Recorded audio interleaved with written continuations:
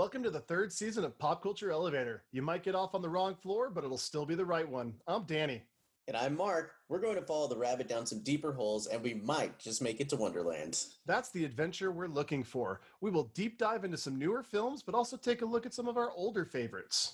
No movie is too big or too small for us to handle, and hey, we'll even have time to talk about film news and our favorite celebrities. That's why we're the hosts of Pop Culture Elevator. Now let's get this show on the road.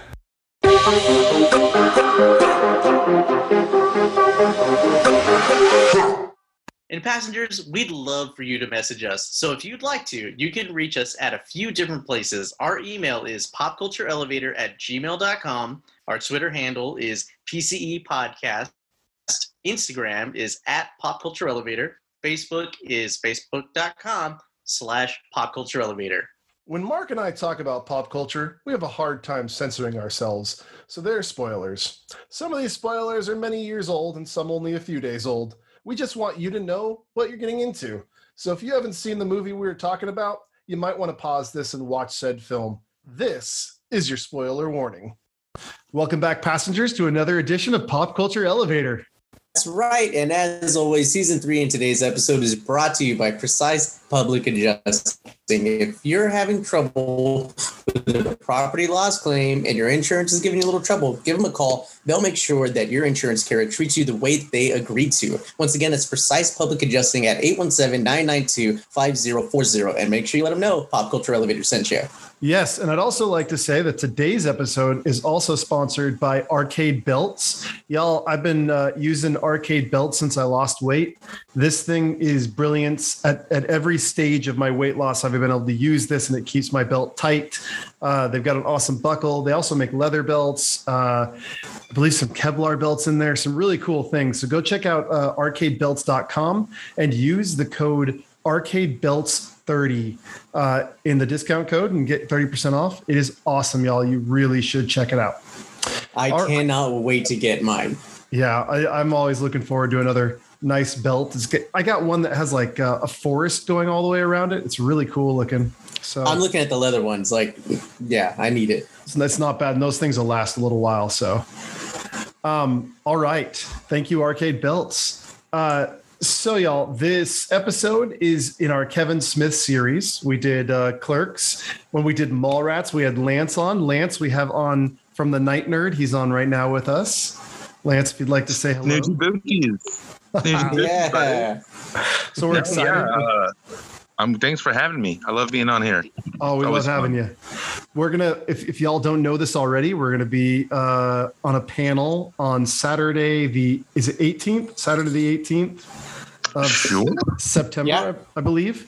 We'll be on a panel, all three of us, at Fan Expo Dallas. So if you are going to be up there, come out and listen to us. I believe we go on at 2:45. Yeah, so 2:45 in the D Hall, I think. I'm super excited. I mean, even, I'm just excited. Yeah, me too. We're going to be talking all about like what you need to know if you want to get into podcasting, and try and talk you out of it. But still, if you still want to do it, give you all the cool points and tips and everything like that to make your journey as fun as ours, really. Because I have fun doing this. Oh yeah. Yeah, absolutely.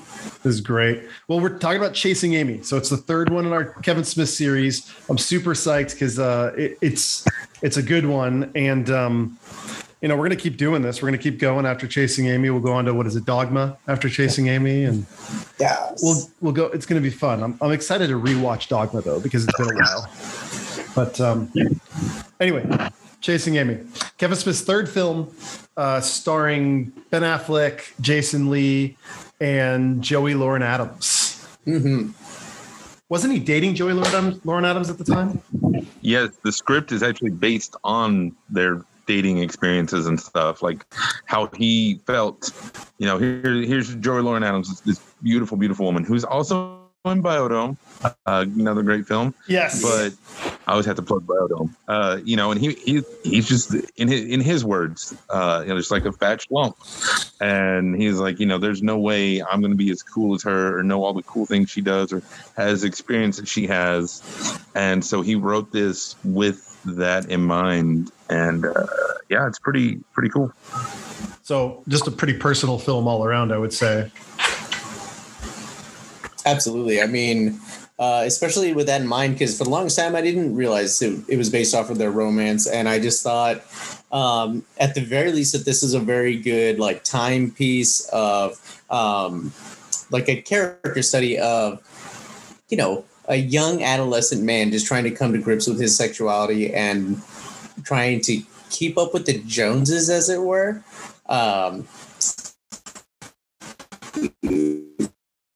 With his prowess. And I just especially as it regards the 90s, because it's a totally different time, right? Like, if you think about it, this movie doesn't quite age so well if you think about it in regards to the PC crowd. But I still think it, as a character study from the 90s and whatnot, that this movie still holds up. Don't get me wrong. There are some things that could have been a little bit better, but again, it's like still the beginning of Kevin Smith's career and all of these actors' careers, essentially. Right. I think something to well, first of all, let's step back for a second. For those of you who don't know, Chasing Amy is about two comic book writers who create these guys, Bluntman and Chronic. And for all of you out there, Bluntman and Chronic being being Silent Bob and Jay. And they basically, was it Holden McNeil and Banky Edwards are partners. Holden falls for a girl who is a lesbian, and kind of the journey through that. I'd say the journey through their relationship and through Holden and Banky's friendship and how all of that kind of ties together. Mm-hmm. It is a character study in the basic, you know, break it all down. It's a character study. That's what this movie is. I think this is the film, because I'm a huge Kevin Smith fan. You know, got the tattoo. I got Kevin Smith tattooed on me. Like he's awesome. This is the starter film, I think, even though it's the third in what was the trilogy, but now is just the View Askewniverse. I think this is his most approachable film. But if you do know, you know, all the little nods to Clerks and Mallrats that are in it are wonderful, but you don't have to know those. You know, when we talked about Mallrats, it's not his best work. I still love it, but it's not. And then Clerks, if you know Kevin Smith, it's a wonderful film, but I don't think it's as approachable as this one. And then after this, he just dove into the View Askew rabbit hole. So you go to watch Jay and Silent Bob Strike Back, you're just like, what is going on? You know, so I always lead with Chasing Amy is such a great film that I remember. Okay. So my buddy back when I was probably 13 years old, I want to say, was like, I might have been younger than that. I can never remember years. It was junior high. And my buddy goes, hey man, let's watch a movie. And he was really into indie films. And so he made me watch Clerks. And I was like, this is my first film was Clerks. And I remember going to the video store and seeing a poster up on the wall for Chasing Amy. And I knew that it says from the guy who made Clerks, because Mallrats bombed and basically almost cost him his career. And then he comes out with Chasing Amy. So he goes from making Clerks, which was an indie darling, to Mallrats, which was a big bust. And then you've got Chasing Amy, which was a critical darling, I think. He got so many, it just did really well, critically wise. Yeah, they said, according to IMDb, so it's got to be true. Kevin Smith said it on his podcast that they were 1 or 2 votes shy of being nominated for an Academy Award for Best Original Screenplay. Jeez. Oh, that's awesome. And this movie is so, for its time, you got to think about, what is this, 97? So 97, you got to think about it in the way of like, we weren't watching a lot of movies and TV shows that dealt with anything LGBTQ plus. Right. You know, homophobia was still the mainstream and all that stuff. Yeah. Or if they had a gay character on the show, they were minstrel. You know, they were hamming it up and yes. You know, right? Minstrel's the word for that, like, right? I think you're right there. For a second, I was like, you know, Menstrual. With an I, I was like, not an E. menstrual. A menstrual. Yes. Yeah. I put the wrong process on the wrong bubble. Sorry. But yeah, back then it was if somebody was gay in a show, you knew it. Like they were, and not in a loud and proud way, like just in the writers don't know what they're doing. And but that's kind of what this movie is based on, is when he first meets Amy, his Amy,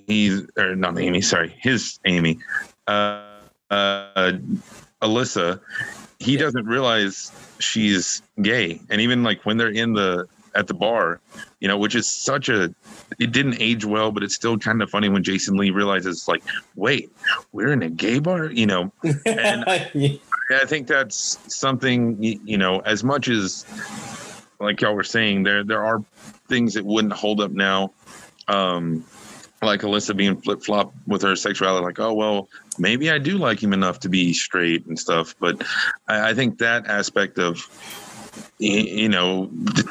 somebody can be gay or something and not, be quote unquote normal, and I think that was something cool about this movie that really helped push that message forward, which was awesome. Well, it's like growing up, like I watched part of it this morning, and growing up, I didn't think about some of the stuff he said and the way that he says it. But now that we're in a different kind of culture that we are in, like they're sitting on the swing talking about the standard. Oh, because that's the standard, because that's the standard. That stuck out to me in a rewatch. You know what I mean? Like as I'm older now and as we're in a different place in our time, it's like, okay, you know what? I never thought about it like that, but like calling it the standard. What is the standard? Who makes the standard? And I kind of like that conversation. She's like, what's your standard? Where is your standard coming from? I like that. I thought that was a great conversation for them to have. Plus it gave me the, when I was younger, it gave me the cannon fodder to do the thing where she puts the hand through the hole.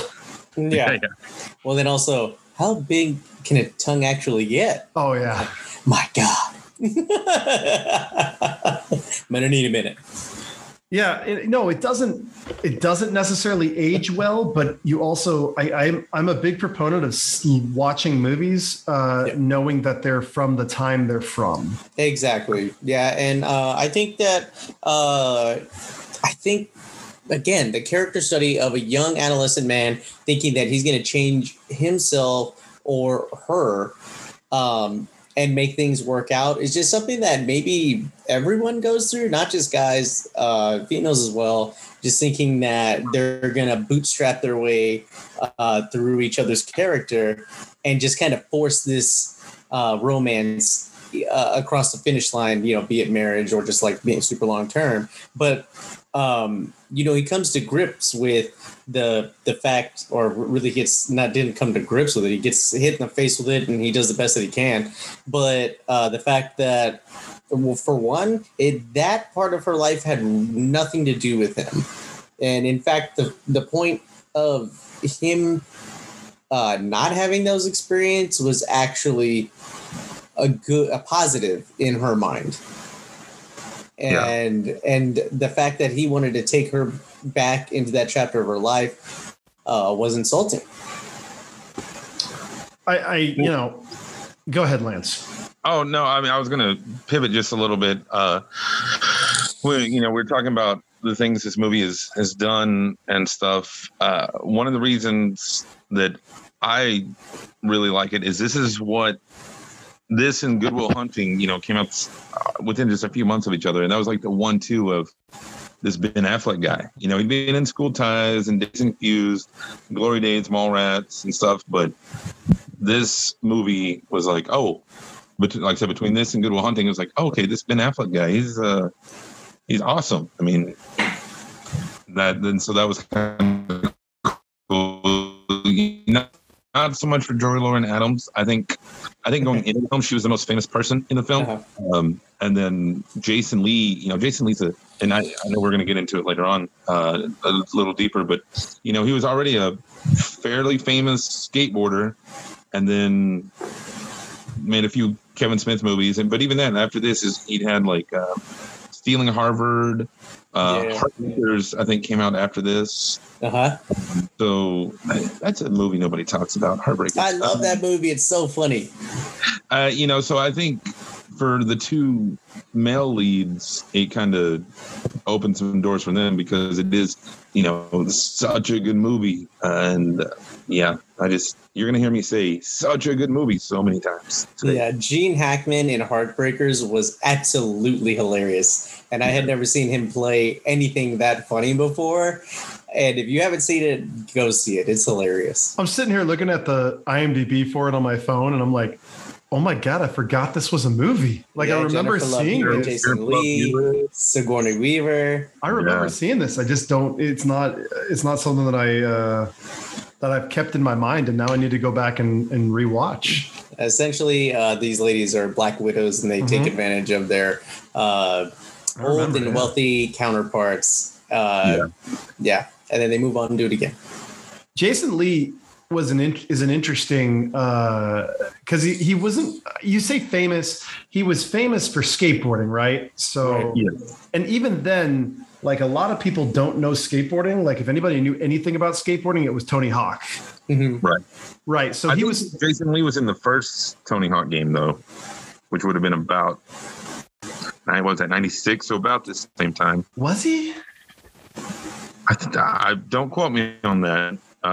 You can Wikipedia it up because I heard Google it. But yeah, he's one of those. Technically, he's an athlete turned actor, and in that paradigm, he's one of the better ones, I think. Sure. Nobody's The Rock. He only appeared in Tony Hawk's Project 8 as a secret skater. Project 8. That one killed the franchise. Yeah, well, I think anything past 4 maybe killed the franchise. You had the Tony Hawk's Underground 1 and 2, where it was like Team Hawk versus Team Bam. Yeah, and you had to do stupid stuff. Yeah, I'm a big Tony Hawk person. Like, I don't skate, but I actually own 2 skateboard. Like, I'm weird when it comes to skateboarding. But Chasing Amy. So not only with Alyssa, but you also have Hooper, who it's weird. Like, in a casual viewing, you're like, oh, he's that 90s gay character. Like, he checks the boxes, and not only gay but black. He's like, oh, especially but he's aware of what he's, like when they do the panel, he kicks over the table and everything. Black Rage. It's such a good scene, and I think a lot of people talking about Chasing Amy don't talk about the Hooper and Alyssa dynamic. It's always about the big three, and I don't know. I think that's something that is overlooked, unfortunately, because it's like, oh yeah, Hooper's the gay guy, because that's how gay people were portrayed. But he knows what he's doing. He's setting people up. He's making his money in the comic world, and and he's a friend to all these people. I wonder if it's one of those, like, there's some scenes on the cutting room floor somewhere that made him really, the fourth lead, like, actually fleshed out his character a little more, because he comes back in Dogma, in the strip club. He runs the gang in the strip club, which is super funny. Oh yeah. He's in, Jane's, like, he came back in all of them. So I always kind of wondered about that, like, if there was more for Hooper, because I feel like there could have been. I wouldn't. I agree. I mean, these were, again, writers didn't quite know what they were doing. And I think that Hooper's character is a caricature of that, where essentially, we had this content-rich subject, but nobody really willing to tackle it, or who knew how, if they were willing. And so, and Alyssa and Hooper are both just trying to give the people what they want so that they can be a success in their field. So Hooper is playing like the toxic African-American rage character when he's anything but. And he talks about how, if people found out who he was, they wouldn't buy his comic. And Alyssa's the same way. She talks about all of this, I believe it's like a cis white female comic content book that she writes. And she's just happy to sell any comics. If she sold 2 issues, she'd feel like John Grisham, right? And so, but they just kind of put out the content that they know people will grab, as opposed to putting out a lot of personal stuff, which is again another note of this movie, where Holden has to get away from just giving the people what they want to finally expressing something real and personal. And I wouldn't be surprised if the sad thing is that we're not going to see these out anytime soon on another format, right? Because Kevin Smith doesn't own the rights to all of the movies because of Miramax owning Chasing Amy, Clerks, and Dogma. I think he got Clerks at one point. Like, it was a gift from Weinstein before Weinstein was... I guess he was always a pig, but before he got outed, I think Clerks was gifted to Kevin Smith as like, hey, this is you have the rights to this. But I believe Dogma and Chasing Amy are still not his all the way. But I would love to see Chasing Amy as a like a director's cut, like another cut of it. Well, on DVD, I have the Blu-ray, but also have the Criterion Collection DVD of it. It has a few deleted scenes. I don't know. I need to dig that up and see what all. Yeah, Criterion Collections are pretty good. I guess that's true. Criterion is. Hey, Lance, did your are you covering your mic or something? Yeah, your microphone went all tinny on us. Yeah. I'm sorry. It's all good. I mean, it's not terrible. It's just it was weirdly went tinny. Passengers, I have to say that Lance is on his phone. My internet is being a little wonky, so if we do come off tinny a little bit, or you hear us garbled for a second, I apologize for that. It's a bumpy elevator ride today. It is, yeah. The elevator is undergoing maintenance. Should have podcasted Devil today. No, I'm just. Oh gosh. Yeah, I would like to. I would love to speak to Kevin Smith about these movies. You know what I mean? I'd love to sit and have him on the podcast as like a special episode to be like, hey man, like talk to us about these movies. Where are you coming from here and there? And I'm sure he would do it. And there might probably be already interviews where he talks about this stuff. I mean, what he's got videos upon videos of him talking about all of this stuff. You can watch the 3 or so evenings with Kevin Smith and probably get something out of there about this. And I'm sure people have asked Q&As forever when he's at Comic-Con. Like I wish he was going to be at Fan Expo because I'd love to try to get an interview with him, but man is busy, just finished filming Clerks 3 and it's going to start Mallrats 2 soon. Probably Tusk Part 2, No, he's got to finish Moose Jaws before he does another Canadian movie. Yeah. But anyway, I think this movie again is ahead of its time. And I do think it's a very approachable movie for anyone to watch. And I do love just what they get into. It is weird because Mark hit on something, everything being politically correct these days and what you can and can't say. And maybe some movies might not get away with stuff, but like the whole conversation where they're talking about the injuries they've sustained when they've gone down on people, and it's like, that was such a great scene, but I don't know how it would play out in today's audiences if you did that. It's like, going through your past experiences, I don't think it would be so bad, but like when they refer to each other, even in passing in homophobic slurs, those kinds of things, or referring to them when they're not there in a homophobic slur. That's the kind of thing that I think that a lot of people would get up in arms about. But as far as like a cis white male and a LGBTQ character, a female character, talking about their experiences together, I honestly think that that's something that is, for one, Kevin Smith is like one of the first movies that I know of that did that in my movie watching experience. So it was refreshing. And I think that it would be refreshing in this regard as well in this day and age. It's just with all the homophobia, you'd have to nix all that. Yeah, you definitely would. And there's we won't get into it, but you guys need to read, I think, Variety or Entertainment Weekly,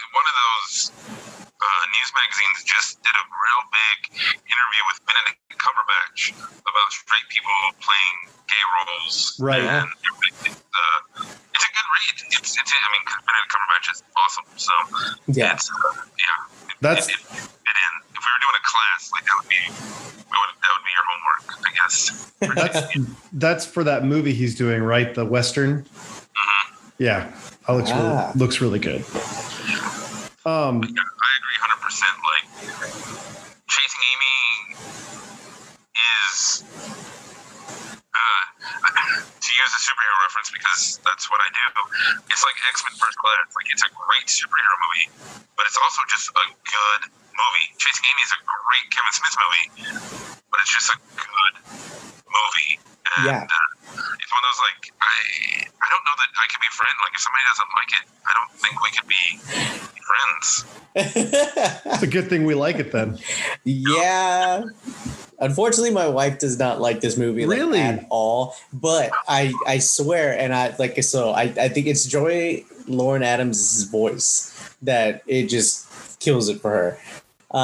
And so I think that she just has a little bit of a little distaste for that, having to hear it the whole movie. But I'm like, come on, like, imagine anybody else playing that role. And in my example was like, imagine Karen Gillan, because we love Doctor Who and her role in all the Marvel flicks. And so I'm just like, imagine her playing the exact same role and, take away the quote unquote, annoying voice. And she had a moment. She's like, she's like, oh, and I'm like, all right, cool. So we're breaking the ice there.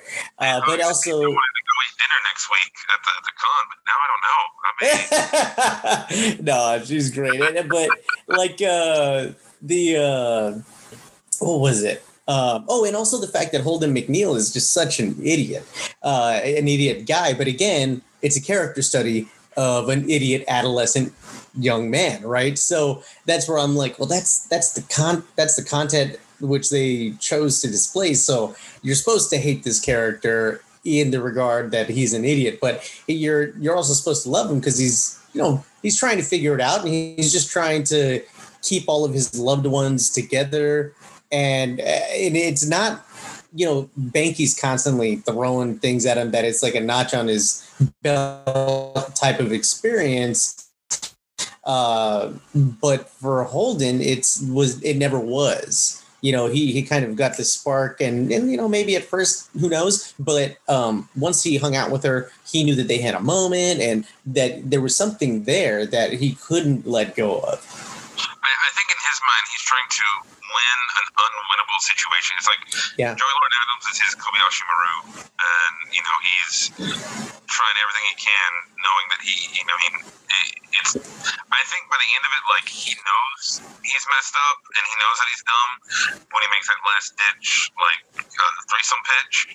Yeah. But, I think he knows he's in an unwinnable situation, but he's going to go down in his mind fighting, and that's what your sympathy for the character change, because at first maybe you're like, oh, hey, I hope he gets the girl and stuff, but then as it goes on, you're like, man, I just hope he pulls his head out of his butt, like, realizes what he's doing, and so you're still sympathizing, empathizing, whatever, depending where you are in life and how you feel. But I think that's also a cool thing that Kevin Smith did, that, he managed to take the character and tell multiple stories at once, about how, and kind of guide us how to feel about him. And that, his was great.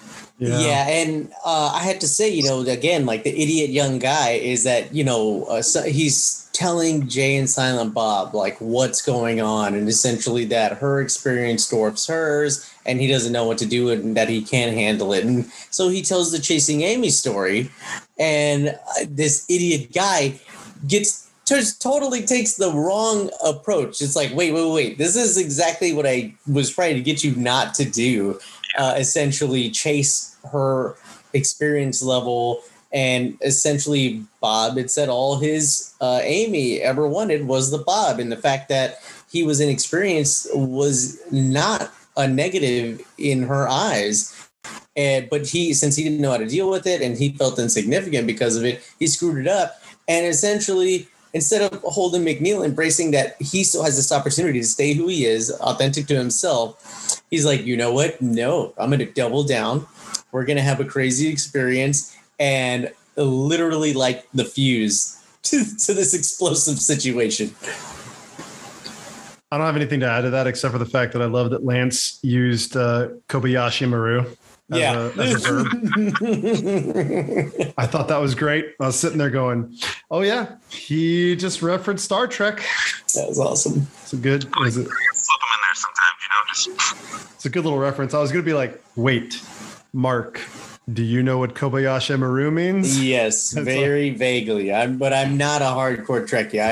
I used to watch some, but I'm not a hardcore Trekkie. I was going to try to mess with it, but no, I decided not to go that way because it was a good conversation we were just having. So, I do want to bring this up. So the Kevin Smith's Silent Bob talk. I when I was watching these movies when I was younger, I lived for those things. When Silent Bob speaks, I was always ready for that. I was ready for some wisdom to impart. The clerk's wisdom, the Mallrats' wisdom, the Chasing Amy wisdom is one of my favorites. The whole story. I once used that monologue as a monologue for when I was auditioning for a play.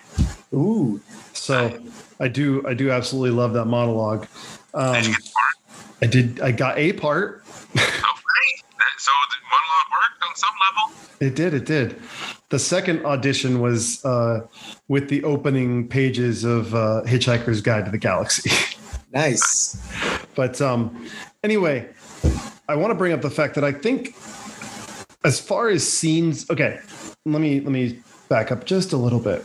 So this movie, I was telling Mark this earlier while watching it a little bit. I feel like as far as acting goes with this movie, there's a little bit of wanting in the beginning. Like I'm like, I feel like it's scripted. Like I guess the way that it's written on the page feels a little bit not supernatural. Not supernatural, but supernatural. Yeah. This movie always gets a pass for me on that just because I love what the movie's saying. And I just absolutely, this movie hit me when I was younger is just something kind of mind blowing for my whatever year old mind, 13, 12-year-old mind or whatever it was. I watched it and then it just stuck with me. But the acting was a little wanting in the beginning. I felt like it gets better towards the middle to the end. Yeah. But as far as Kevin Smith's script, like it also feels like he wrote it in that natural progression.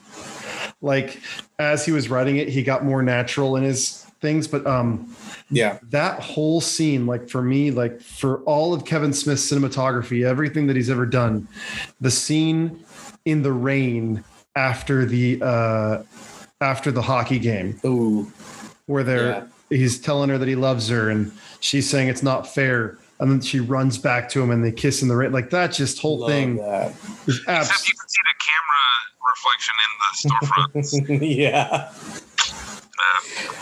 Yep. Early career mistakes there. And sure.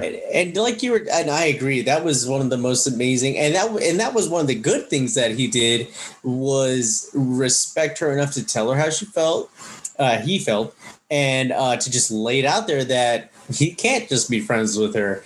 And, it might be upsetting. It might mean the end of this friendship, but I got to tell you.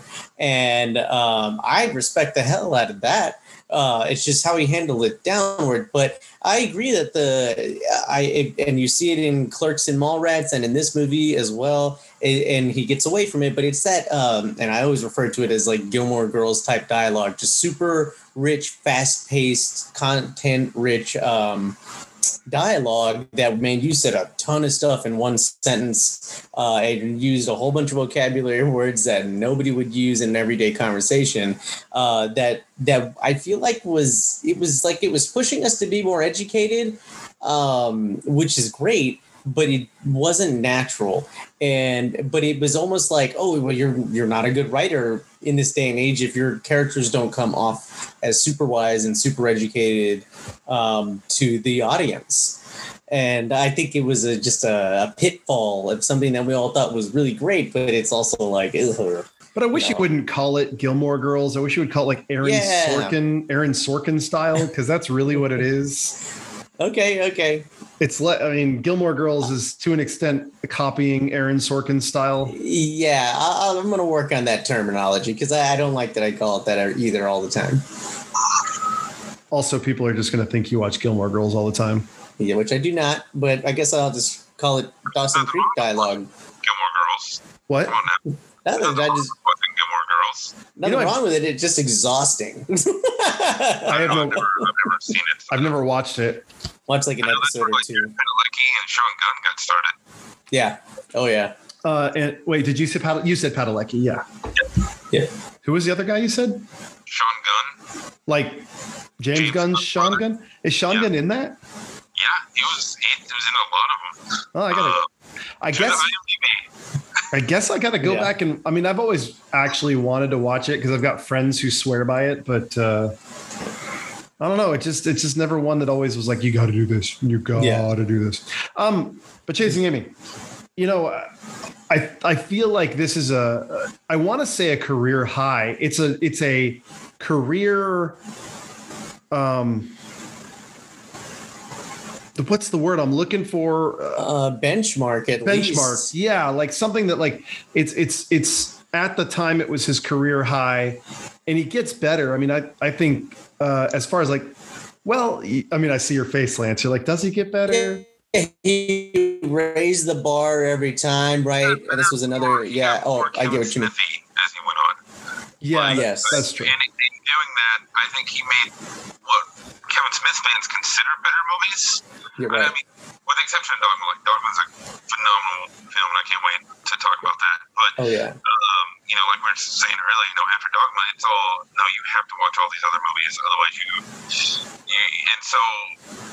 You know, handling the way he handles the shared universe, the way he handles the dialogue, the way he does all of that is awesome and amazing. So it's like, on one hand, yes, he did get better. Like I said, I love Kevin Smith. If his name's on a movie that's a comedy, I'm there. I don't do scary movies. But on the other hand, I mean, he hasn't had the critical success since Chasing Amy. So it was I think it was his mainstream plateau, but like a pivot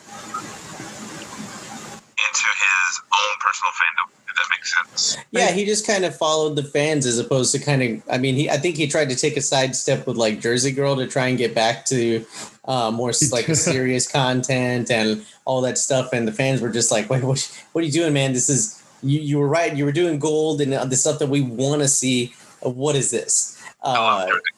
I mean, to each their own. I don't hate Jersey Girl at all. I actually think it's not bad. It's not his worst film. It's not Yoga Hosers. You know what? I don't know if I've seen Yoga Hosers, so I guess you got me there.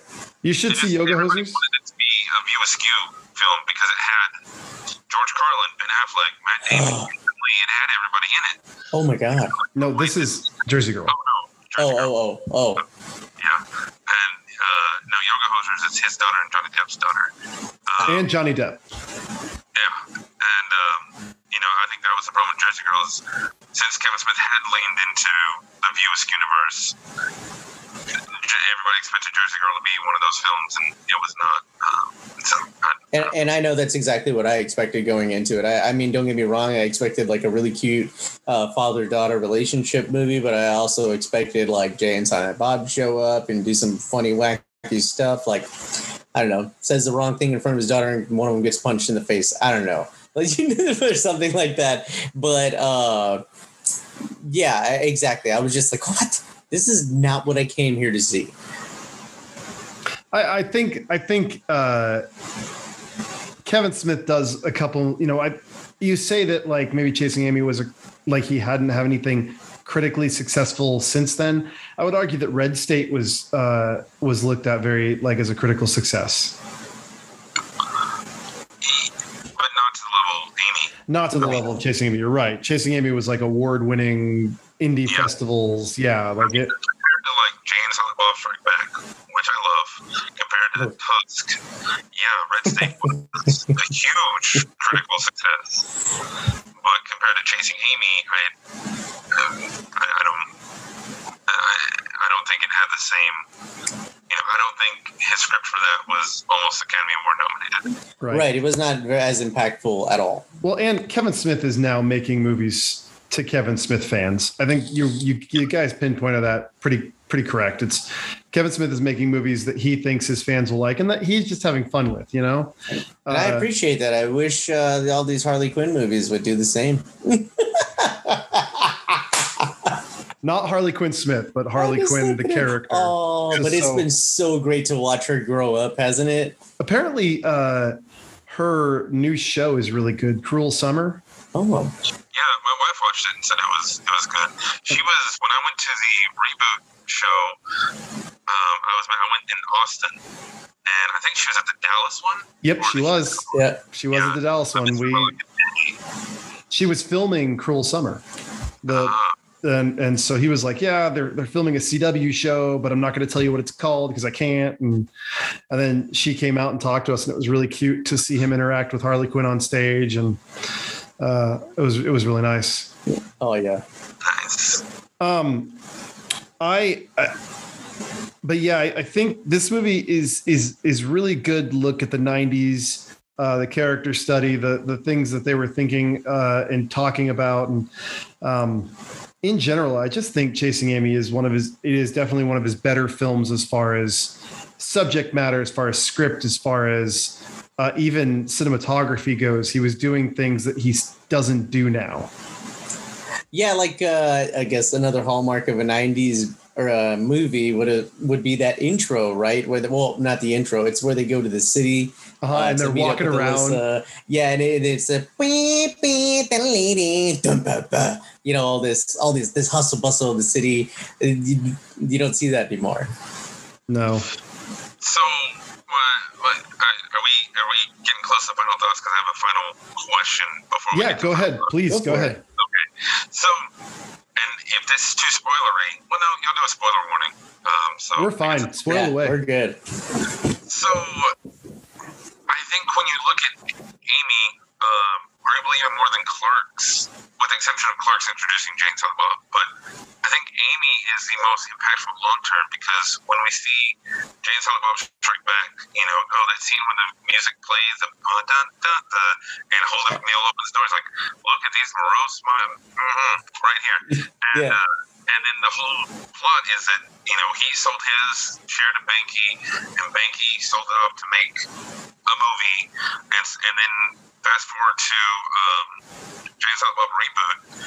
You know, again, it's all about the comic, but we find out that Holden actually was the donor for Alyssa's little girl who's named Amy, and if you don't tear up in that whole scene, oh my gosh, yes, right. So good. That's the speech that Ben Affleck gives is just, and so I guess my question is, you know, when we are talking about Chasing Amy, well, we talked a little bit about the legacy as far as LGBTQ plus representation in film, but also I think it has a legacy in the View Askew universe, like I said, more so than any other film. What do you guys think? I agree. I think I agree with you, and I think I feel like we all just agreed that Chasing Amy is Kevin Smith's best movie. Yeah, so I think it's the most impactful to the View Askew universe, but as far as like impactful in the real world, I think that Dogma takes the cake just because I never have seen so many Catholics in upheaval about Jesus Christ giving you a thumbs up and just like basically all the Catholic content there. But as far as the View Askew universe is involved, yeah, Chasing Amy takes the cake because there are just layers upon layers. And actually, my wife had a little, and I had a little debate about this as well because, it was like, oh, look, like, and you know, eventually find out that he's the donor for their kid, and it's like, look, even after all of this baloney that they went through. Of figuring themselves out and where they fit into each other's lives, they still were able to come away friends and loving each other, but just knowing that that is not the capacity that they're going to be in each other's lives. But they complement each other so well as amazing friends. They both created one of the most personal stories of their lives together. And that led to his amazing book, and who knows what kind of story it led to for her. I think she does come up with something that she mentions. That's it. Well, One of them did. Yes, that's it. And that was again in was that not a reboot? That's that is Reboot. Yeah. And so again, like as far as the View Universe is concerned, Chasing Amy is probably the most. I would say it's the center of the View Universe. Well, I mean, Dogma's View Universe as well.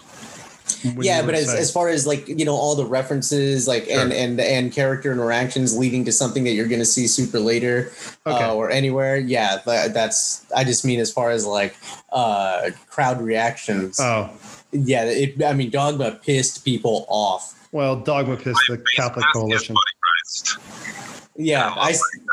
My Buddy Christ is right here on the shelf. It's all sun bleached and everything from being in my truck dashboard for many, many years. But oh my gosh, my parents didn't even like that I had it.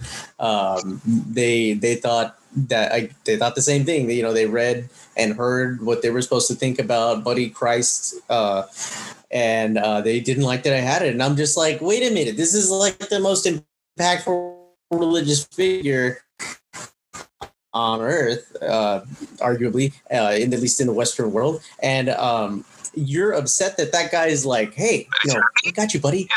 Yeah, exactly. I'm supposed to always see him hanging on a cross, and and filling me with all of this Catholic guilt, and I'm only supposed to hear that I'm an insufferable human being that's not worthy, of the promises of Christ, regardless of how well I live my life and all that stuff. Like, it's just exhausting. So getting one thumbs up and a smile from the guy, I don't think is that bad. He's not supposed to give you the heebie-jeebies. Yeah, exactly. That's going to be a fun one to talk about. Passengers, you're getting a sneak peek into the Dogma episode that'll happen a little bit later. You do your sign of the cross before you listen, though. Okay. All right. Well, final thoughts. Let's get into the final thoughts. I'll go ahead and go first. I really like this movie. I have a love for it that will continue to grow, I'm sure. I need to have my wife watch it one of these days when we get a chance to sit down and watch movies together. And it's just a really nice movie to me. Like, it makes me feel good. It opened my eyes when I was young, and I think it really gave me a love for Kevin Smith that I still have today. So, you want to go ahead?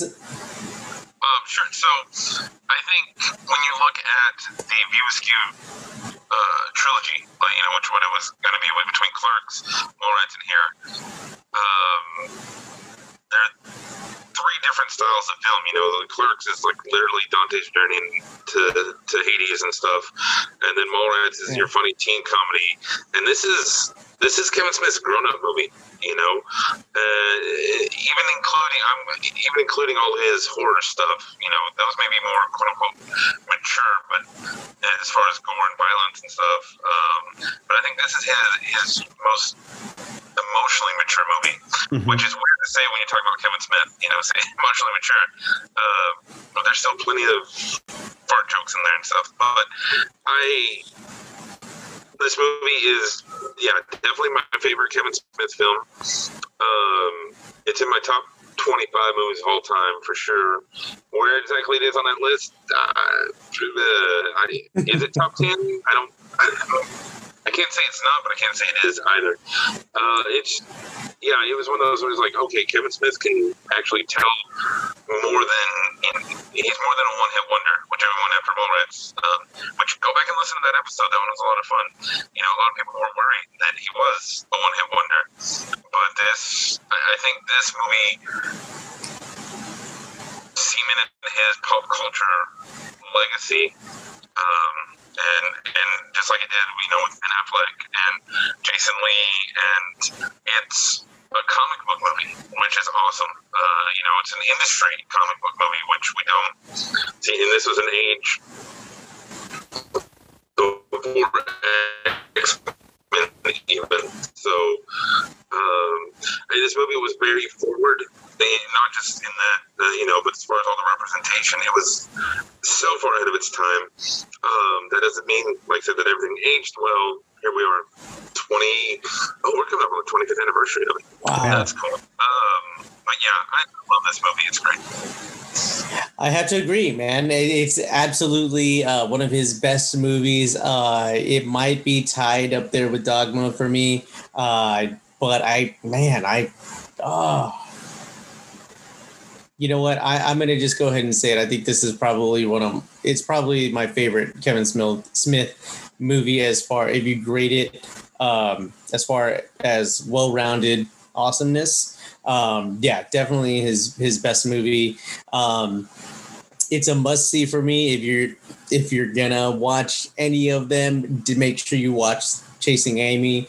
I don't think that your opinion of Kevin Smith will be complete without it. If you don't like Kevin Smith and you haven't seen that, I think that your any argument you would have would be incomplete. So you go watch it. I love this movie for all the reasons you guys stated, but also because it reminds me of a couple relationships I had in the past, and it really helped me connect with how much of a chucklehead I was back in the day, and how stubborn-headed I was, or just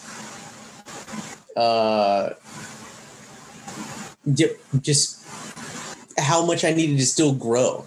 And especially like looking back, hindsight being 2020, you know, how well I handled some things for being such a young idiot. So, anyways, I have to say that I love this movie, and I don't think that the Views universe would be complete without it. Passengers, you have heard it here first. Mark is now a chucklehead. was. Freaking clown shoes. Awesome. All right. So now we're on to the new portion of our show, the always dragged never. And Yes. our three actors are Ben Affleck, Jason Lee, and Joey Lauren Adams. So at this point, we're going to go around and say who we'd always see, never see, and drag to see. And I don't know if this is too hard for me, but We're seeing the movies. If we can put the asterisks on it, that because I mean, obviously, if you never see one of their movies, then you're not going to see any of the Kevin Smith movies. Right. So did we figure out that Kevin Smith movies were exempt from this, or what y'all decide on that rule? we can keep Kevin Smith movies exempt from this. Okay. All right. 'Cause that makes it impossible to answer this question. Well, Lance, being our guest, we'll let you go first. We're gonna like retcon this episode because of our answer. Well, so the Always See, no brainer. Anybody who knows me, who's listened to my show, it's Ben. I love Ben Affleck. I'm gonna go see Ben Affleck because he's amazing and wonderful as writer, director, producer, actor. He can do almost no wrong in my eyes.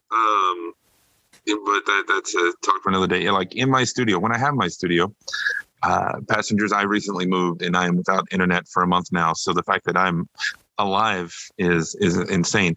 But in my studio, I have an autographed Ben Affleck picture from Daredevil hanging up. So that tells you how loyal of a Affleck fan, I don't know what we call ourselves. Well, I mean, Passengers, you have to know that Lance's back is tattooed the same dragon tattoo as Ben Affleck. That's how much he loves him. And I have a little version of it over my heart too. Like I had to double down to get it. But my drag to is Joey Lauren Adams. And like I said, that's 100% because of Biodome, because I can't imagine my life without Biodome. Oh, So in Dazed and Confused is good. You know, she has some other good roles. And then my never, and hopefully this isn't cheating, is Jason Lee. Because Jason other shows than say like Stealing Harvard. Even though I would hate to lose Heartbreakers, Right. That's what it comes down to. Is so always been drug to Joey. Sorry, Jason. I'll play Team like 8 and see you there. Oh man. Mark, you want to go or you want me to go? I guess I'll go, but I'm so torn. I think it goes without saying, Ben Affleck isn't always. I mean, he's a powerhouse actor. You were excluding the Kevin Smith movies from this rule, but again, I couldn't do without those movies. I mean, I guess if we answered any of these, they would be outright. But especially like now with the Zack Snyder Batman, I really can't do without Ben Affleck. I think that also Armageddon is hilarious. His character is not the most hilarious, but that movie is great. Mark just has a fetish for animal crackers going across women's stomachs. You're not wrong. No, I do like animal crackers though. Frosted or unfrosted? Unfrosted. Both. Both. Can you choose? They're both good. OG for me, man. And again, yeah, the tough part is going to be the drag to and never portion for me. And what really tears me up is the movie Almost Famous and Vanilla Sky for Jason Lee. That I'm just like, oh, like, man, could I really live without Almost Famous? And Stealing Harvard was hilarious, and it's like one of the few movies that Tom Green did that I could see him in, and he's like hilarious. But hold on, I'm just doing Enemy of the State one more time. But man, okay, so now I'm looking at this, and I might have to agree with you that Joey Lauren Adams is going to get my drag to, because also another movie I would not want to live without is Coneheads. And despite her small role in it, I would never want to be without Coneheads. And Biodome, of course. Let's see. Oh, and Big Daddy. I would love to see Big Daddy a whole bunch of times. Let's see. Almost Famous was a tough one to say goodbye to. I'll agree with you on that. Yeah, but you're right. There, the movies I'm going to watch more often. I mean, with the exception of Almost Famous, like because I can watch that anytime. I'm probably going to watch more of Joey Lauren Adams movies. Unfortunately, because I think that Jason Lee is unfortunate. I think he puts out better content, but the track record, man, like there's some things that Joey Lauren Adams has made classic. So there you have it. And never Jason Lee. I hate to say it. All right. So I'm gonna go a little bit different from y'all. So Ben Affleck is a must see. Right. Always. Ben Affleck's must see. He solidified that long ago, but if he didn't solidify that long ago, he solidified it with the Snyder trilogy. Well, I guess the two movies he was in for Snyder. But I mean, come on, Ben Affleck. The Accountant is one of my bomb Phantoms. Oh, he was the bomb in Phantom. I can't believe none of us yelled that during the. I've been waiting. When I was talking about Jane Silent Bob Strike Back, I almost said, but I was like, man, you can't quote that scene at all on a PG podcast. Like you can't. It'd be like, hi. The only quote is, so that gives us 8 days, 3 by my count, but close. Right. My bad. That's literally the only time you can quote. Because when they talk to internet and stuff, do you see they're doing Accountant 2? Speaking of, I did. I'm so excited. What? So excited. The Accountant was amazing. Yeah, it's one of my favorite Ben Affleck films. But okay, let me keep going. So Ben Affleck is my must-see always. I'm dragged to Jason Lee, man. I can't take. I watch Almost Famous at least once a year. One of my all-time favorite films. I've got the soundtrack on vinyl. I just bought the 4K Steelbook edition. I love Almost Famous. Mm-hmm. I've owned the DVD. I've owned the Blu-ray. I've owned the 4K now. So I can't live without that movie. But also, I'm not going to just look up any Jason Lee right now. But there's some other Jason Lee films that I really like, barring Alvin and the Chipmunks. No way, that was stupid. I do also like My Name Is Earl. I thought that show was very fun. Jason Lee's like getting put in the never category just because of Alvin and the Chipmunks. Is Jason Lee in Extract as well. Am I remembering that right? I don't think Maybe he's not. Anyway, No, that's I just blanked on his name from Arrested Development. Bateman. Jason Bateman. Yeah. It's Bateman. But I was thinking, for some reason, I see him in that, but I'm remembering Ben Affleck being in it because he was the pothead. Only He was if the bar- yeah. only if you smoke a little. And then my never is Joey Lauren Adams. Sorry for those of you out there who love Joey Lauren Adams. I don't watch a lot of her movies. I did like Big Daddy and of course, Dazed and Confused. I love. That's hard. It is hard. It's hard. It's a toss up, but I'm going Jason Lee for the sake of argument, for the sake of Almost Famous. Almost Famous is one of my favorite all time movies. Yeah. It's hard to take that away. So anyway, basically what it comes down to is Biodome versus Almost Famous. That's where Biodome and that's hard because I absolutely love Biodome. Absolutely I love love Biodome. Famous, but But you know what? The good thing is that we don't have to abide by this. right. That's true. Like, could you imagine if it's like, sorry, we said it on the podcast. If I catch you watching that, that's like You made a promise. 10 lashings. Yeah. You made a promise. You're never going to be on podcast. You're never going to be on the podcast again if you don't adhere to it. I'm watching the Jason Lee movie tonight. Right. Nice. Yeah. But like, Ben Affleck, man, I mean, like, you were Daredevil. I agree that director's cut was I did, but I really love Paycheck. I feel like it was ahead of its time, but a lot of people did not like that movie. Do you know what's ahead of its time? What's that? Our sponsor. Ooh. All right, passengers, we're back with the birthday and the news. So September 5th, we have the man, the myth, the legend, Michael Keaton. Oh, The yeah. Batman, the myth. Most known for Multiplicity. No. Dude, I was just talking about Multiplicity last night. Like we were playing the Blockbuster game, which if you've never played the Blockbuster game, invest in it. It's worth every penny. It's amazing. Mark bought it for me for my birthday. Yeah. Or Christmas. I don't remember. Head to head, and it was like movies that started with him. I was like Multiplicity. Yes. Done. Oh, I love that movie. I love that movie. But I mean, I'm so excited for Michael Keaton's return as Batman in the Flash movie. Mm-hmm. Oh, totally. I'm so excited for that. Now give me Him and Ben.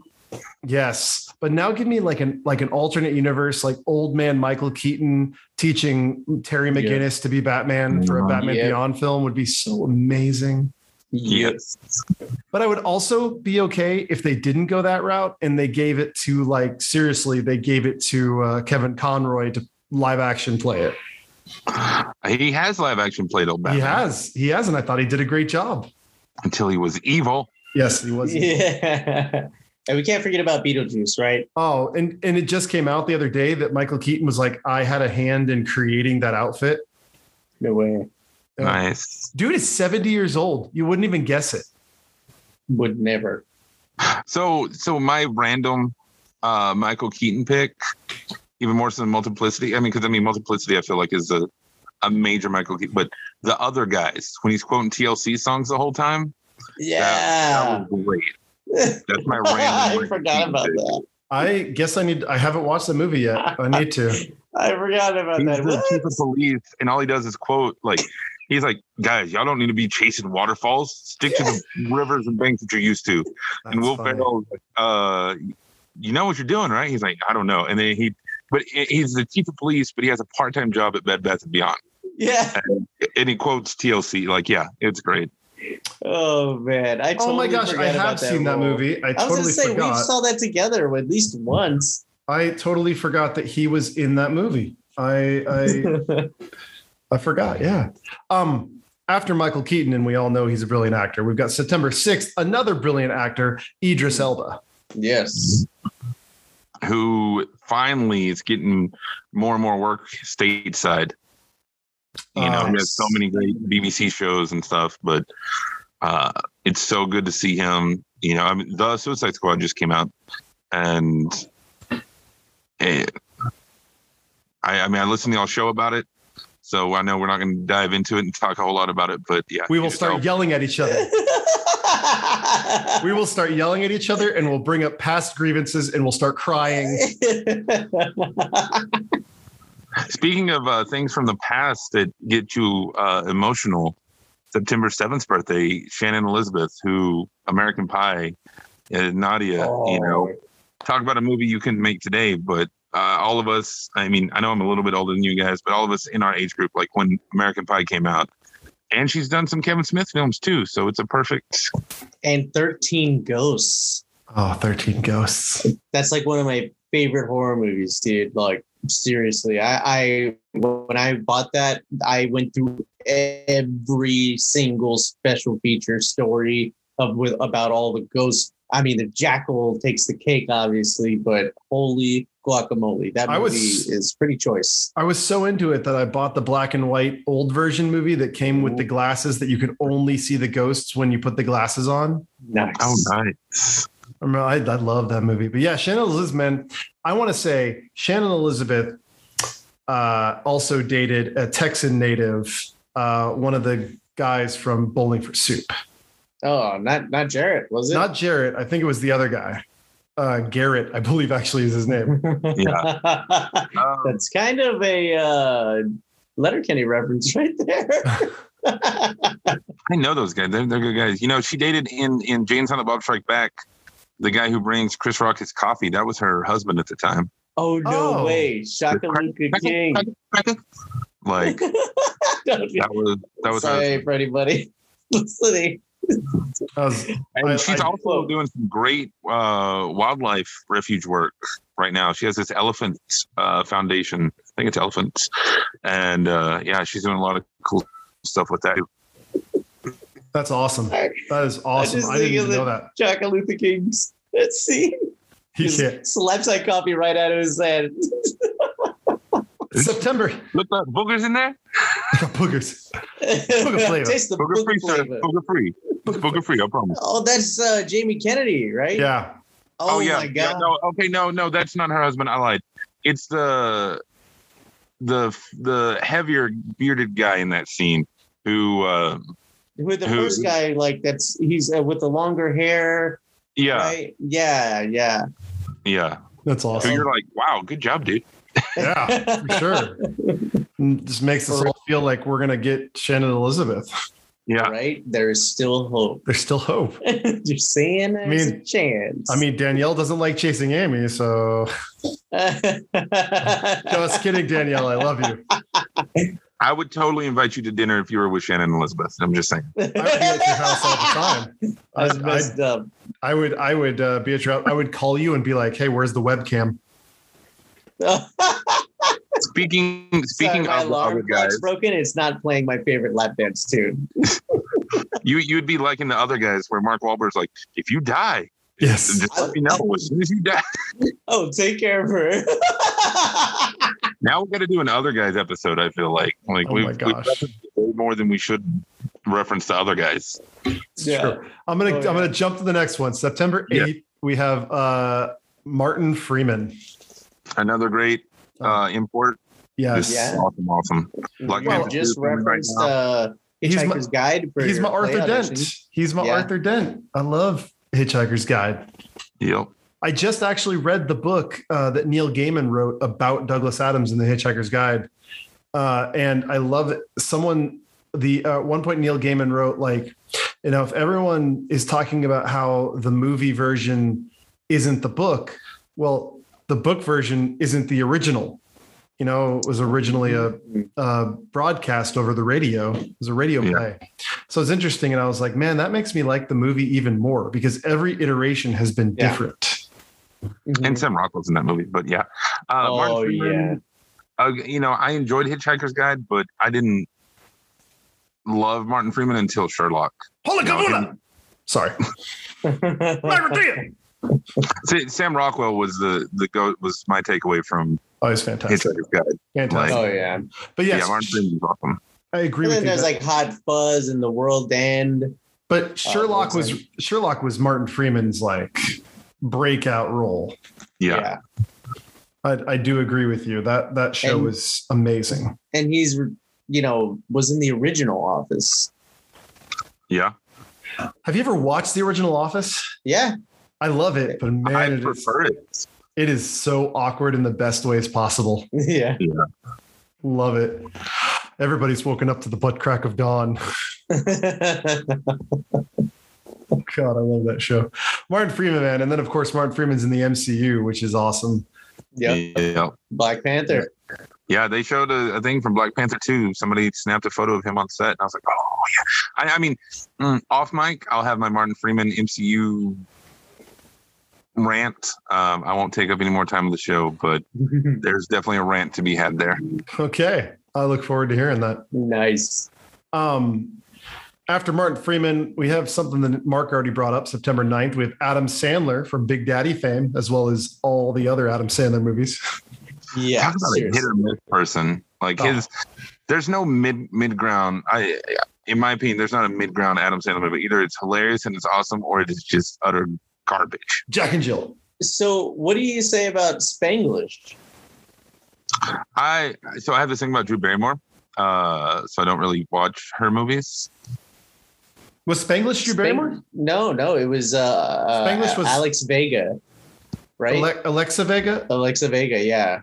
Wasn't okay. What movie am I? Oh, 50 First Dates. You're thinking about Wedding Singer, and yeah, all of those other ones. You don't like those? I don't like Drew Barrymore. I don't know why. I know she. So you didn't watch E.T.? I mean, yes, I watched E.T. Just kidding. So you didn't like Firestarter? Right. What about Charlie's Angel, man? Scream. Oh, well, you should have loved that because she dies in the first 5 minutes. Brutally. I don't dislike her in that way. Okay. Not like playing what's his face. I just blanked on his name. The guy the first one to die in the Suicide Squad. I stood up and cheered at my house. I was like, yes. Weasel? No. It's the comedian from SNL. Yeah. Because you said SNL. I don't have it anymore, but it's Chad. Chad from SNL. Yeah. God. Anyway, we can move on. Okay. What did you say? Yeah. Peter, isn't his name like Peter? Yep. Pete Davidson. Pete Davidson. Yeah. Yes. We got there. What was his character? Oh gosh! But either way, I'm so glad. He's Blackguard. Yeah, man, I'm so glad. I think that he's the kind of funny that he's like, I just want my character to die, and his face literally explodes. Oh my God, Adam Sandler. We're back to Adam Sandler. Yeah, Yeah. Bring it back to Adam. I think that he's done some good movies, but yeah, they're very hit or miss. Yeah. His serious movies are surprisingly good, like The Cobbler, the what was the 9/11 one that he did with Don Cheadle? Oh yeah, Rain on Me, right? Yeah. Rain Over Me, dude. That movie is amazing. I've never seen it. I guess I got to watch that. Yeah, Punch Drunk Love's good, and Punch Drunk Love's my favorite. The Judd Apatow one, not 50-50. I mean, it's still kind of a comedy, but it's Funny People. Funny People. Yeah. Funny People's fantastic, but I also go with Click. Diamond. Yeah. That's what I was going to say. Click makes the me Diamond cry. movie that he just had that he Uncut Gems. Yep. Uncut Gems, yeah. He almost got nominated for an Academy Award for it. He should have. I don't understand how he didn't get that. Yeah. He said in an interview because he didn't get nominated and J-Lo didn't get nominated, even though they got. And he straight up said, he's like, the Academy doesn't nominate people like me. He's like, they don't consider me a serious actor. He's like, I would never. I mean, of course, and then he's like, it's cool because now the Sandman doesn't have to wear those fancy suits anymore. Dude, honestly, we just got to come up with our own system because that way it's unbiased with buy-offs and gifts and all that stuff. We just need to have our own, and even if it's not a red carpet event, we just have we just show a PowerPoint presentation of who we really think should have won that year. So the Pop Culture Awards. We'll do the Pop Culture Elevator Awards. So in. Anyway. So down. Showing my age, I had his CDs. His CDs were great. I had his CDs. They're all going to laugh at you. Shell, baby. Hey, goat. I bet you got really hairy balls. That's Conan O'Brien. Did you know that? Huh? That's Conan O'Brien in that skit. Is that really? Yeah. I did not know that. I guess I got to. They were both on SNL at that time. I love that album. It's been so long since I've listened. Okay, I'm going to move on. September 10th, we have Ryan Philippe. Cruel Intentions. It's always where my mind goes is Cruel Intentions because that movie was so good to me. Absolutely. Right. I mean, it's still iconic. But it's funny because I thought he would be a bigger star and he didn't go bigger. I think. Well, so Antitrust is a great movie nobody ever talks about. That is a good movie. And that he's in. Yeah, you did. It's like 2001. It's like internet is happening and computers are a thing, and it had who's the bad guy, the Bill Gates bad guy in that. God, it's been so long since I've watched it, but I remember loving it. Yeah. But then I think he's one of those kind of Rick Moranis where he's like, I have a kid. I'm going to kind of be a dad and do cameos here and there. But then he did the Shooter TV series on USA. I never watched it, but yeah, I think he was kind of one of those family man type guys, which I 100% respect. Yeah, oh yeah, for sure. He was one of those teen heartthrobs, and he did a few things and then kind of disappeared, which is fine. He married Reese Witherspoon, right? I think they're divorced now. They are. They have a couple of kids together and stuff. That's good. I'm glad that that he's still around doing stuff, but that he was able to stick around for his kids for a while. I think that's important. Oh, yeah. And then September 11th, we have Luda. Luda. There was a bunch of it's Fast and Furious. Yeah. See, I know you guys are Fast and Furious. Because y'all came on my show to talk about it because I don't know anything about the Fast and Furious. So when I think of Ludacris, I mean, obviously his album and his career's there, which I have some of his songs on a playlist. I have a 36-hour playlist on Spotify. It's insane. But there's one of the songs I was listening to, and he talks about the more you drink, the easier the fight or something. Basically, he's like talking about, and it's one of his big songs, but it was like, I'm at the club and I'm going to get you drunk so that you don't fight me later. And it's easier to do my thing. I was like, ooh, we don't, Luda? Come on, man. Giving away the playbook, man. Yeah, but in acting, I always think of Crash because I know Crash did not deserve Academy Award for Best Picture, but it's still a good movie. I don't hate. I mean, I think a lot of people hate it because it didn't deserve the award, but I think it. I mean, Brendan Fraser, who is amazing. I mean, that's where I go to when I think of Ludacris in movies. But really, all he's done is Crash and then Fast and Furious. Pretty much. I mean, I know he's done some other stuff here and there, but he's been in a lot of stuff, but I have not seen it. It looks like he's always like a bit part in a lot of stuff. Yeah, but happy birthday to our celebrities. Hold up. And I got to just give props to Luda for my favorite song of his, Blueberry Yum Yum off of Red Light District. Love it. Thank you so much. That's my song. I feel like nobody ever talks about it or knows it when I talk about it, but I just got to put it out there in the world so people listen to it. We got serenaded with it off mic earlier. You did. It's definitely a song. I didn't know. Happy birthday to our celebrities. Without you, we would not be able to do what we do. So thank you. You threw off my groove. Sorry, man. It's all good. So we'll start off with some sad news. Michael K. Williams of The Wire has passed away on 9/6/2021, 54 years of age.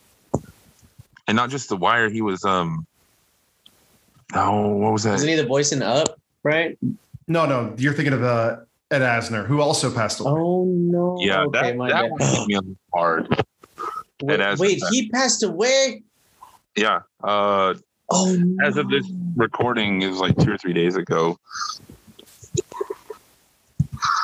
Ed Asner's, yes, but Michael K. Williams was today as of this recording. Yeah, Boardwalk Empire. That was the other one he was in. Yeah, I love that show. Oh. Yeah, also 12 Years a Slave. Gone Baby Gone. Lovecraft Country. He's the dad. Yeah. Oh my God. Sorry, I'm in shock right now. I can't believe he's dead. I mean, he's 54. He's so young. Super young. We still don't know what happened, but yeah. I guess Go ahead. Another thing about him, I follow a lot of comic book writers. Apparently, he hung out at the Marvel offices. Apparently, he was a huge comic fan. So, we might have gotten him, in a movie at some point.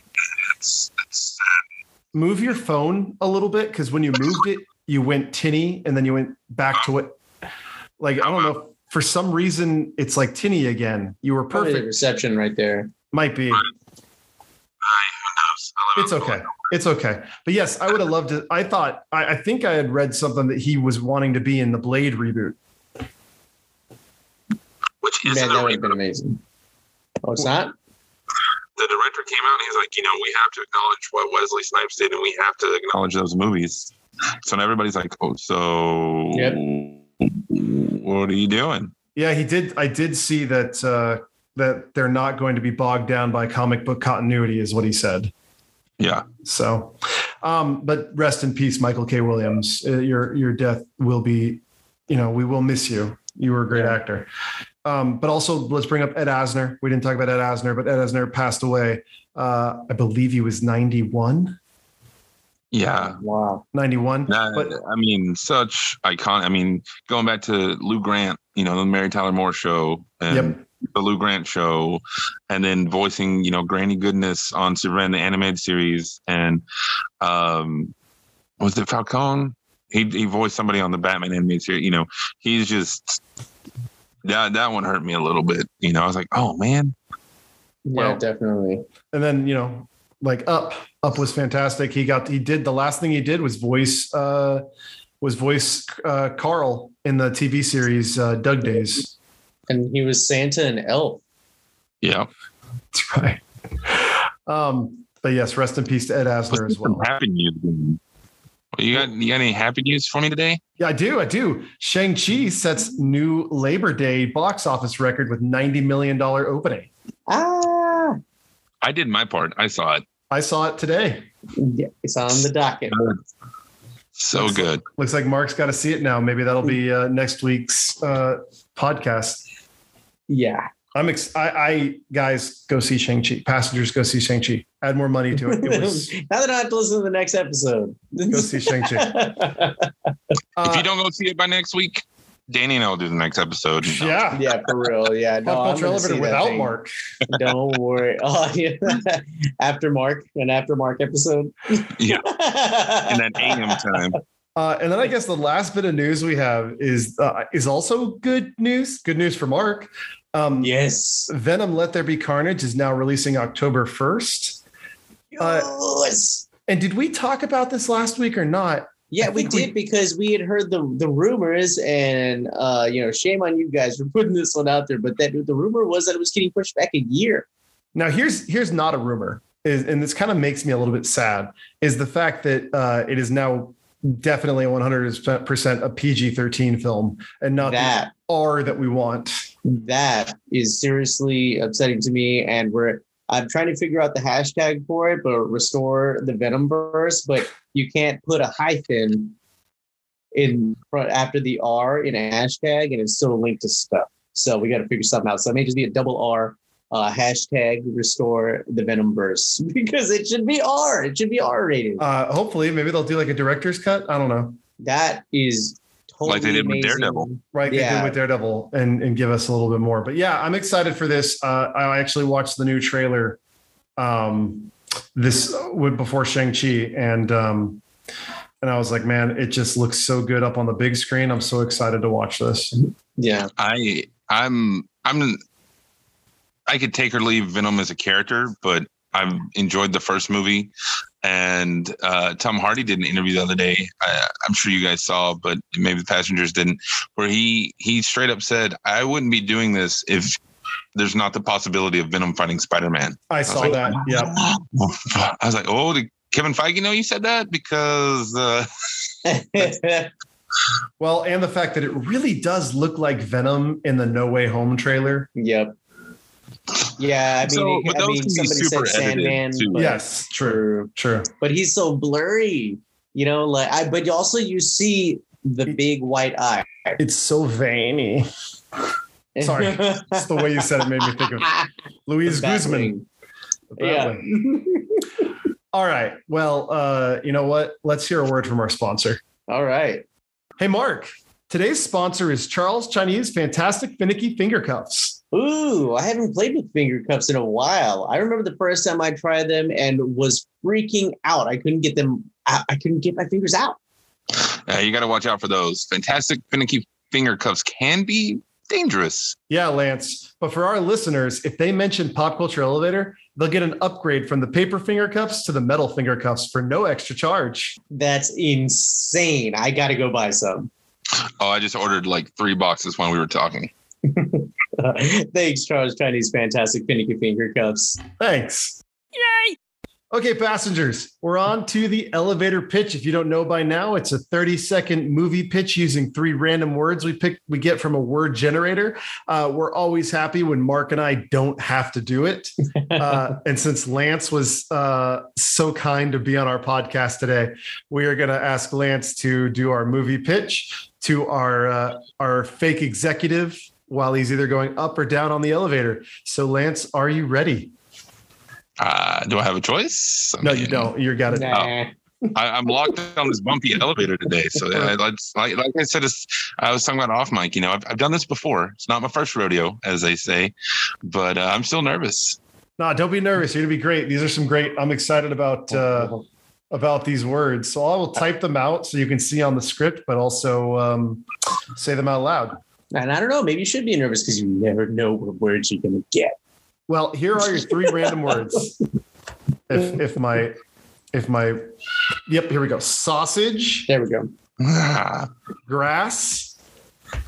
Roof. Ooh. Okay. Sausage, grass, roof. Those are your 3 random words, and you just tell us when you're ready.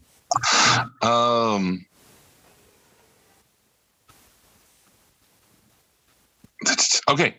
Yeah. Let's do it. Say when. Well, you're ready. All right. So I want to tell you about the new film Grass Roof. What it is, it's a weed dealer who by day works at a sausage factory, but he finds a way to actually ship weed inside the sausages. So at night he sits up on his roof, stuffing sausages full of weed. And since they're in the meat, dogs can't detect them and stuff. So he becomes real successful. But like I said, when he's sitting there just staring up at the stars, he's like, man, I want something better with my life. I don't just want to stuff sausage all day. So as it goes on, he eventually tries to break the grass ceiling that he's stuck under to move on into a bigger, better world. But he learns that ultimately he's stuck stuffing sausage the rest of his life. We're not worthy. We're not worthy. Seriously, that's so good. And Zach, do you have a past as a smuggler or something like that? Lance was once a drug dealer with sausage. Oh my gosh. Dude. No, that was fantastic. And I would watch it. I would watch it. Oh, Lance is definitely smuggling sausage. There's a battle of grape smugglers. We're gonna, yeah. Yeah. We are. It's a Speedo joke, guys. That's hilarious. We're gonna have a bunch of inside jokes during the podcast panel, and everyone's gonna be like, "What the hell are these guys on?" I do it all the time. It's so much fun. I mean, it's fun for me, but yeah. It encourages people to go back and listen to your shows, which, again, next, as of this recording, not this Saturday, but next Saturday, the 18th, Fan Expo Dallas. Y'all come see us. The panel's free. You got to get on the show, but our panel is free. And I think we're going to have some goodies and things, maybe. Oh, yeah. Yes. There will be some, for sure, there will be some Pop Culture Elevator stuff. I'm guessing the Night Nerd, you'll have some stuff. Oh, yeah. Yeah. Well, I'll have some stuff. It'll be fun. Yeah, we're the only podcast panel, I think. I'm super excited about that. I'm super excited about that. There's a few panels I'm really excited for. I'm excited for ours because we're doing it. I'm also excited. There's one about Haunted Dallas, which I'm really excited about listening to. Nice. But anyway, you'll be listening to me, Danny. You'll listen to Mark, and you'll be listening to the sausage smuggler, Lance.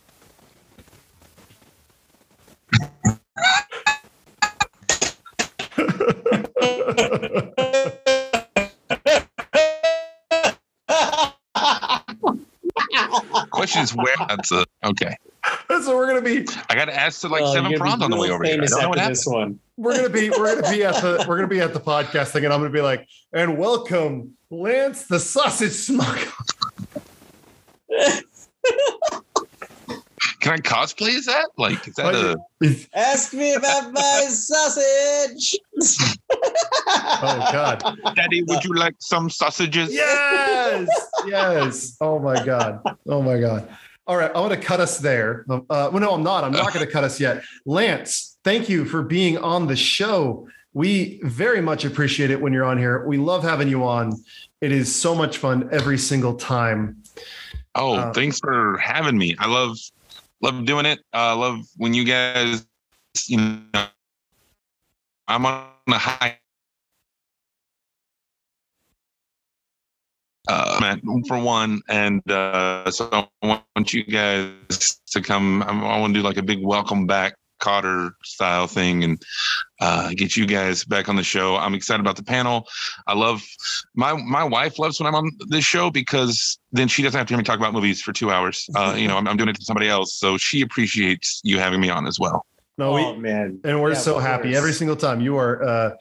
If we ever need a third, we are always going to come to you first. Absolutely, man. Yeah. Again, I just want to thank you myself. Yeah, it's so great to have you on and your input. It's always so, first of all, insightful, but also hilarious as well. And I think also we've solidified that if you can't quote a movie in mid sentence, you don't love that movie. True. Yeah, I'll come back anytime you guys want me. I'll come back and I'll bring the sausage. Oh, yeah. Well, we're definitely going to have you back on for Dogma. Maybe we'll just ask you to come on for Shang-Chi as well, since you have a lot to say about that as well.